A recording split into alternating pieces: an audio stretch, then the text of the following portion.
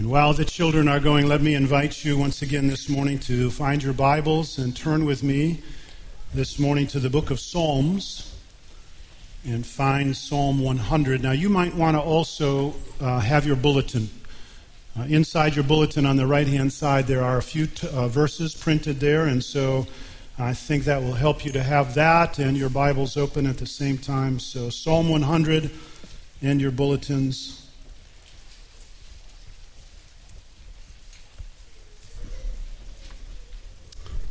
And let's pray together as we anticipate God's word for us.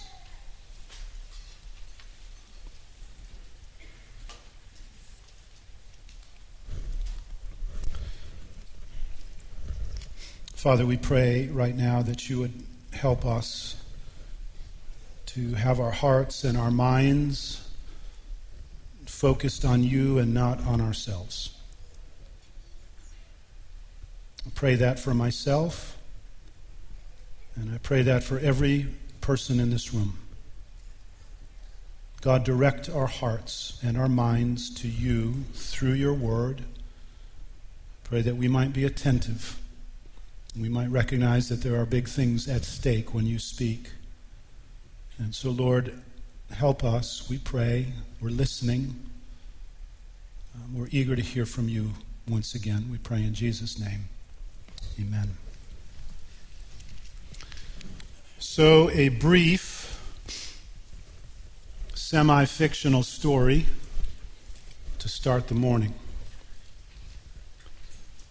As the year 2020 was approaching, First Community Church of Anywhere, USA was facing something of a crisis. There was a noticeably growing unrest over the issue of worship style on Sunday morning. Some wanted Sunday morning worship to be decidedly traditional, and some wanted Sunday morning to be decidedly contemporary. A worship war was brewing within the First Community Church. The leadership team felt caught, and not knowing how better to resolve the tension, they came up with what seemed like a brilliant idea. Let's have two different services. One can be more contemporary, and one can be more traditional, and people can go to the one they prefer. So the first Sunday of 2020, First Community began holding two different services, but it wasn't long. In fact, it was a surprisingly short time before some folks from the contemporary service came to the leaders and said, you know, we actually like the contemporary style with a more mellow feel. And some from the traditional service came saying, we would actually like the traditional service to have a bit more of a classical bent. Well, it didn't take the leadership team long at all to see the solution. So the following Sunday, 4 different services were held at First Community Church. But alas, just weeks later, some from the mellow contemporary service and some from the classical traditional service came with some requests.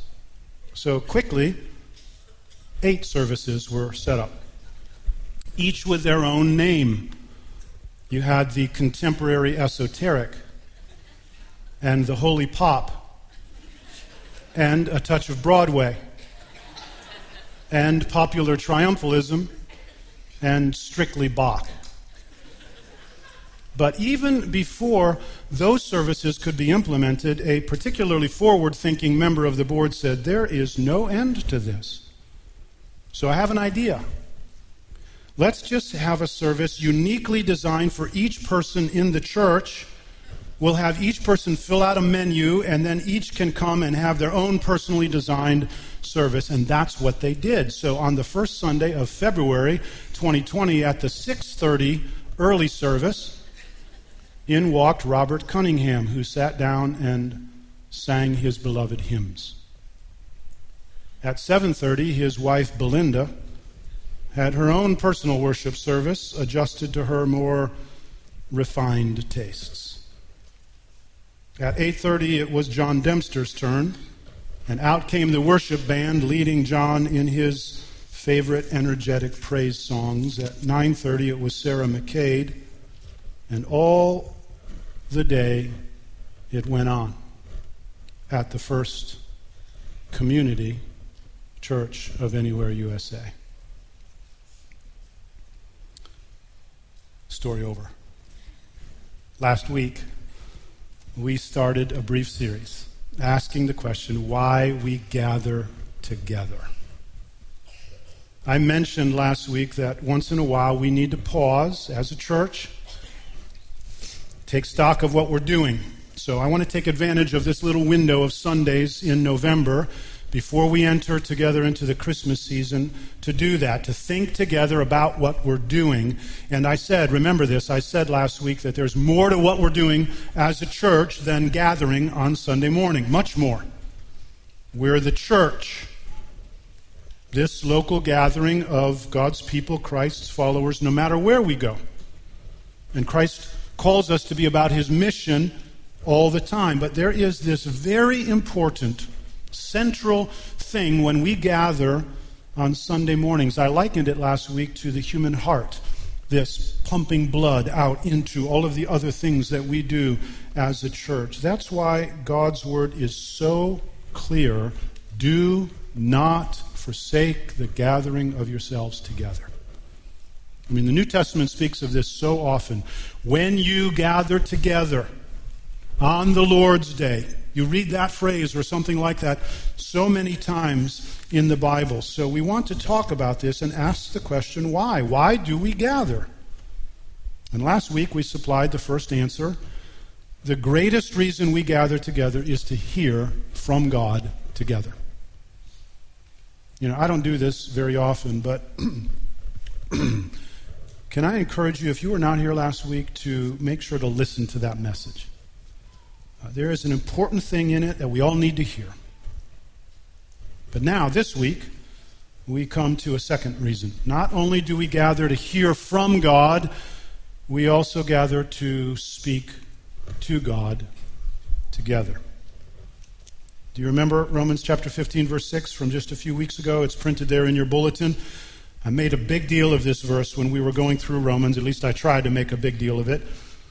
That together you may with one voice glorify the God and Father of our Lord Jesus Christ. Please notice that word together. Highlight that in your mind, that together you may with one voice glorify the God and Father of our Lord Jesus Christ. Certainly we can be glorifying God when we're alone, but there is a rightness and a goodness to us coming together, being together, joining our voices together to give glory to God.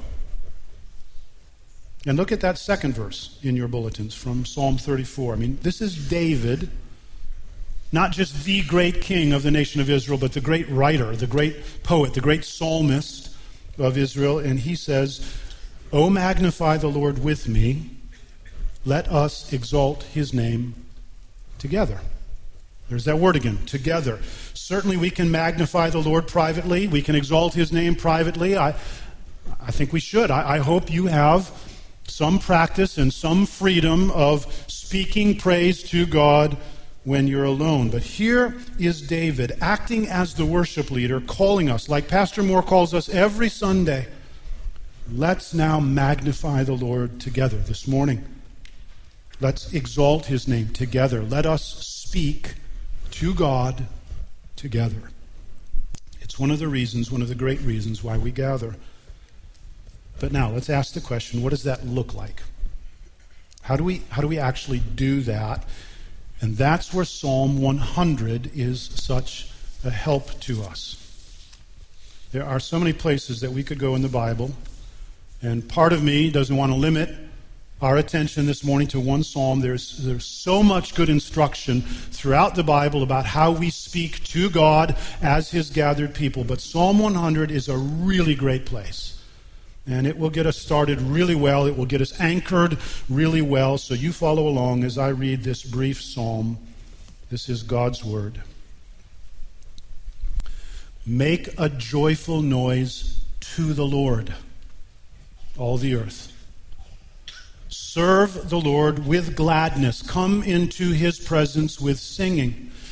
Know that the Lord, he is God. It is he who made us, and we are his. We are his people and the sheep of his pasture.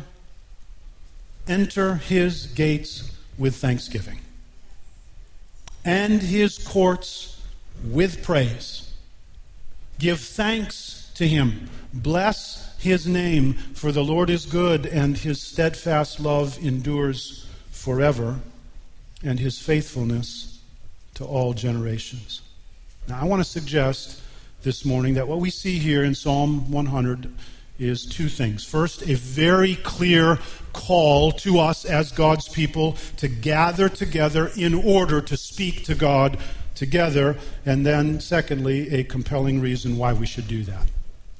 So a clear call, a compelling reason first, a clear call, and we see that in verses 1 and 2 and verse 4. Look at those verses again.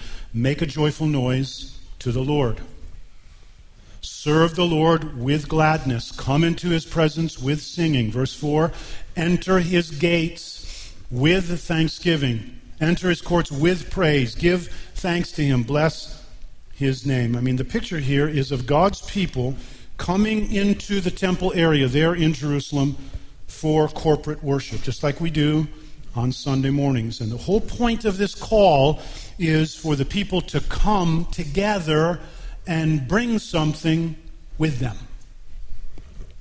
Bring words with you. Did you notice this? Bring something with you so that you can give it to God. Be ready when you come to church on Sunday morning to speak. Have something to give him. And notice there are two specific kinds of words that we are to bring with us. Verse 4, enter his gates with thanksgiving and his courts with praise. We're to bring with us words of praise to speak to God. Words of praise stored up that we've gathered through our reflection, through our thinking, through our interacting with God throughout the week. Words of praise stored up and then now released in our singing and in our praying. We speak of God's greatness and about the things that he has done that are great, like rescuing us and forgiving us and giving us life and 1,000 other things. Great is the Lord and greatly to be praised. And we're to bring words of thanksgiving. So we've got to ask the question, how much does gratitude, think about this, ask yourself, how much does gratitude characterize our hearts and our words when we gather together on Sunday morning? Does gratitude rise from your heart and come out of your mouth to God? Blessed be the God and Father of our Lord Jesus Christ, who has blessed us with every spiritual blessing in Christ Jesus. So I should be thankful, like specifically thankful for all that God has done for me in Christ. Words of praise, words of thanksgiving spoken to God, and we do that together. But how? How exactly does that happen? Well, one of the main ways that happens is in our singing together. Look again at verses 1 and 2.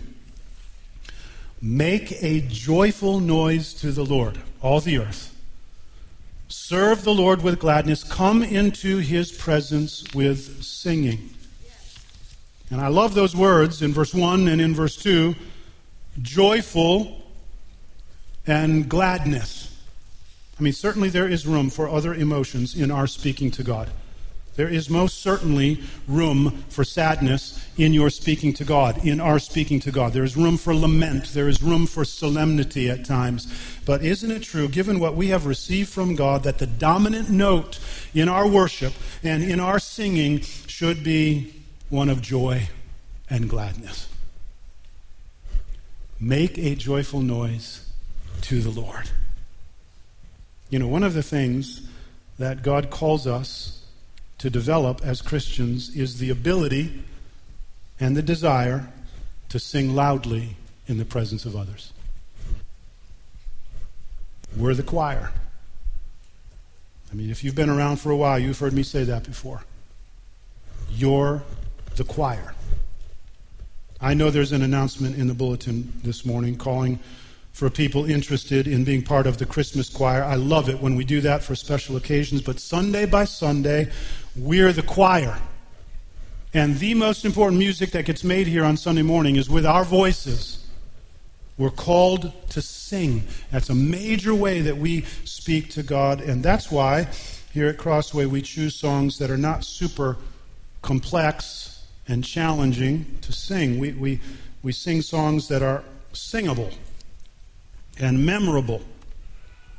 We want to sing songs that can be easily sung by children in the car on the way home, and even by dads in the car on the way home.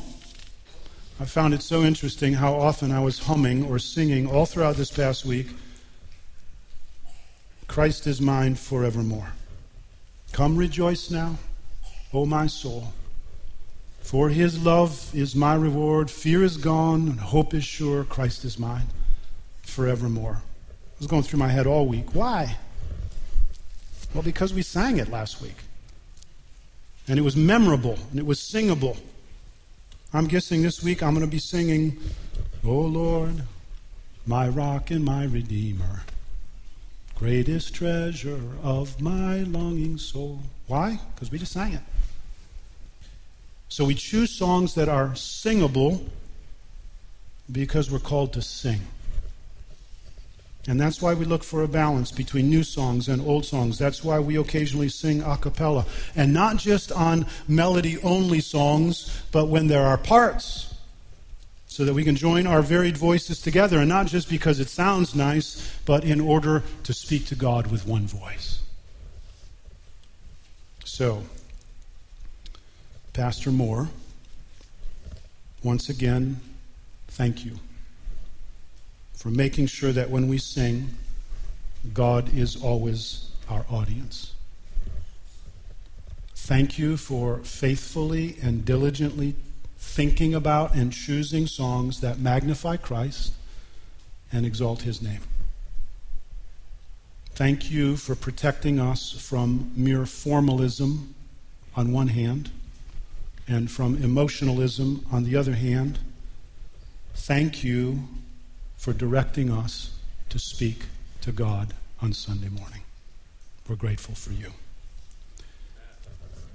Now, he's got his part. We have our part. Now, I was thinking about this past week. I think this might help. I was thinking there's kind of three ways that we can enter into our singing on Sunday morning. You can enter into the singing by doing kind of a sing-along. You know, you sing because that's what we're doing and everybody else is singing, and it's especially easy when we sing songs you like, so you sing along. Or you cannot just sing along, you can sing, secondly, in agreement. Yes, I believe that. I agree with that truth. On Christ the solid rock I stand. All other ground is sinking sand, so I agree with that, so I'm going to sing. Or a third way, I think the best way, to enter into our singing, you can sing to God with all your heart. This is a scary thing when I think about it. It's possible that we could sing music with theologically correct words, and you can be part of a church that regularly teaches sound doctrine about God and never actually worship God. God's word calls us to actively, consciously sing to God, to offer up our words and our voices to God. So we can do this speaking to God by our singing, but we also do this in our praying, right? We pray together. Whoever's up here is praying for all of us. And while that person is speaking, we offer our words of thanksgiving and praise with our hearts and with our lips, echoing, agreeing, saying yes and amen. Look at verse 4. Enter his gates with thanksgiving and his courts with praise. Give thanks to him. Bless his name. So there it is. It's a clear call to come together and bring words of praise, words of thanksgiving in our singing, in our praying, so that together we may with one voice glorify God. Now, second, a compelling reason to do that. Why should we do this? Why should we gather together to speak to God together? Well, Psalm 100 supplies a powerful answer. Look at verses 3 and 5. Know that the Lord, He is God. It is He who made us, and we are His people, and the sheep of His pasture. Verse 5, for the Lord is good. His steadfast love endures forever, and His faithfulness to all generations. I think it's helpful to see two different categories here in verse 3 and in verse 5. In verse 3, David supplies what we might call fundamental reasons. It is He who made us, and we belong to Him. We are His. Why should we speak to God together? With thanksgiving and with praise? Because He's our maker. But notice what David emphasizes in this verse, verse 3. Know that the Lord, He is God. It is He who made us, and we are His. We are His people and the sheep of His pasture. See, not only is God our maker, reason enough for praise and thanksgiving, but He is our Redeemer. He made us His own. He bought us and brought us back into the safety and life of relationship with Him. God has, through Jesus Christ, formed a people for Himself. Christ died, yes, to purchase forgiveness for our sin, but also to redeem to Himself a people, to form a body, a family, which at this point takes the form of local gatherings of believers like Crossway Community Church. Listen, one of the main reasons we come together and speak to God together is because of what He's done. He's rescued us. And He's brought us to Himself. He's made us His own. And one of the reasons we worship together is to put that amazing reality on display. Look what He's done. So there are these fundamental reasons. But then in verse 5, we see what we might call relational reasons. Look at verse 5 again. After what He said in verse 4, telling us to come, He says, verse 5, for the Lord is good. His steadfast love endures forever, and His faithfulness to all generations. This is why we should come together to speak words to God, because of what God is like in His relating to us. David names two things that we actually experience in our relationship with God. First, God's goodness. For the Lord is good. What is this? This goodness. Well, it is His active love toward His people. It's not just some character quality that God possesses, though He possesses this. God is good, but His goodness also flows out. It is His active being good and doing good. Precisely because we are His people, He cares for us, He provides for us, He does good to us in His forgiveness, day by day. For you, O Lord, are good and forgiving. Psalm 86. In His provision for us, no good thing does He withhold. Psalm 84. In His generosity, how much more will your Father in heaven give good gifts to His children? Matthew chapter 7. In His protection, the Lord is good, a stronghold in the day of trouble. Nahum chapter 7. In His grace, He who did not spare His own Son, but gave Him up for us all, how will He not, along with Him, also graciously give us all things? Romans chapter 8.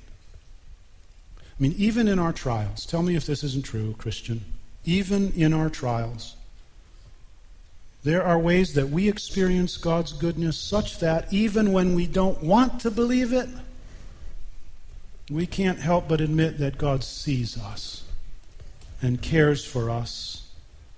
And that is a reason to speak to Him with praise and thanksgiving. But then notice, secondly, in verse 5, His faithful love. His steadfast love endures forever, and His faithfulness to all generations. Those two lines are speaking about the same thing. We can see it in the parallelism of those lines. His steadfast love endures forever, His faithfulness to all generations. They're speaking about God's unbreakable covenant love for His people, God keeping us, God holding us, because we are His through our whole lives, through every situation you face, all the way right into eternity. God will hold you fast.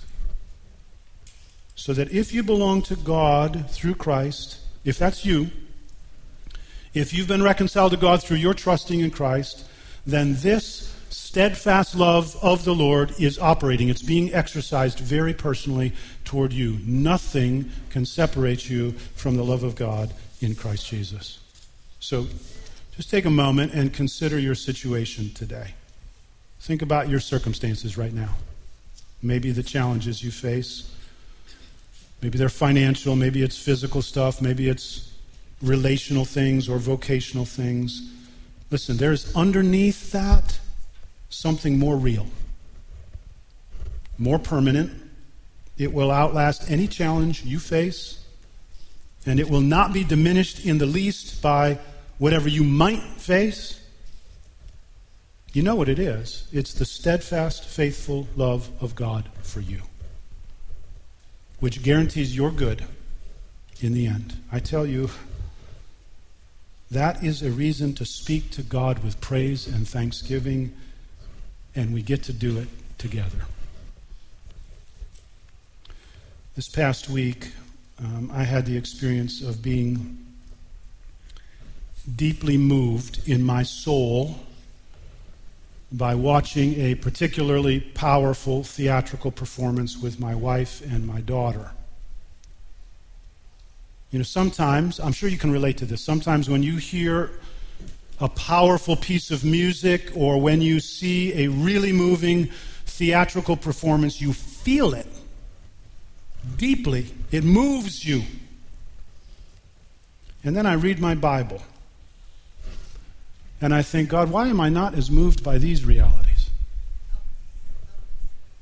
I don't always feel this so deeply as what I experienced on Wednesday evening. Verse 3, know that the Lord, He is God. It is He who made us, and we are His. Verse 4, for the Lord is good. His steadfast love endures forever, and His faithfulness to all generations. Why am I not as moved? Our hearts can be very tuned to the things of humanity. Just listen carefully to me here. The greatness of human character put on display, it moves us. We respond. Or the poignancy of human suffering, we feel it. To the sometimes just incredible creativity of the human mind, we marvel at it. We feel these things, and I believe that's a good thing. It's part of the reason God's given us hearts. But sadly, our hearts are not yet well tuned to the things of God. We don't feel this. Actually, I shouldn't say that. We don't feel this as we should. It's not as stirring to us. The full force of this has not fully registered for us. But we will see it one day. And we will feel it. And our hearts will rejoice fully, and they will keep on rejoicing. Jesus in all of His glory and goodness will appear, and we will see Him face to face, and oh, how we'll feel it. With all of our souls, and our hearts will be overflowing with gratitude and with praise. But for now, we walk by faith. We live by faith. We gather and we worship and speak to God by faith. We do believe things about God. And we've been given life, this life.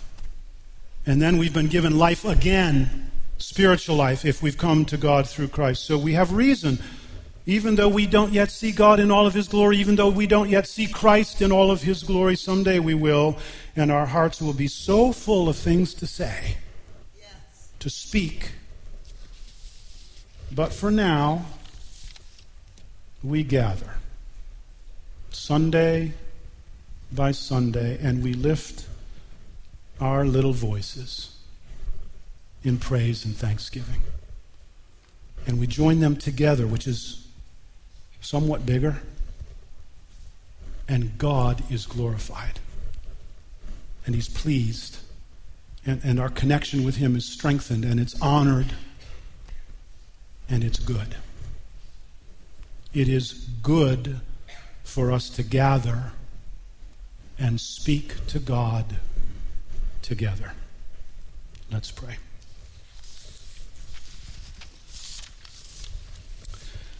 Father, we thank you today for your word and for this psalm, this beautiful psalm. Lord, I pray that we would treasure it as not just some fine ancient piece of writing, but for what it is, a clear call with a compelling reason from you to us that we should gather together and speak to you together. God, help us. We want to live according to your word. We want to live according to what we know to be true. And so, God, I pray that you would continue by your Spirit to stir up in us affection for the right things. God, tune our hearts to the things that have to do with you. Thank you for giving us hearts. Thank you for giving us voices. Thank you for giving us the church. And we pray that our regular experience would be that we gather together, we come together to not just hear from you, but to speak to you. We pray in Jesus' name. Amen.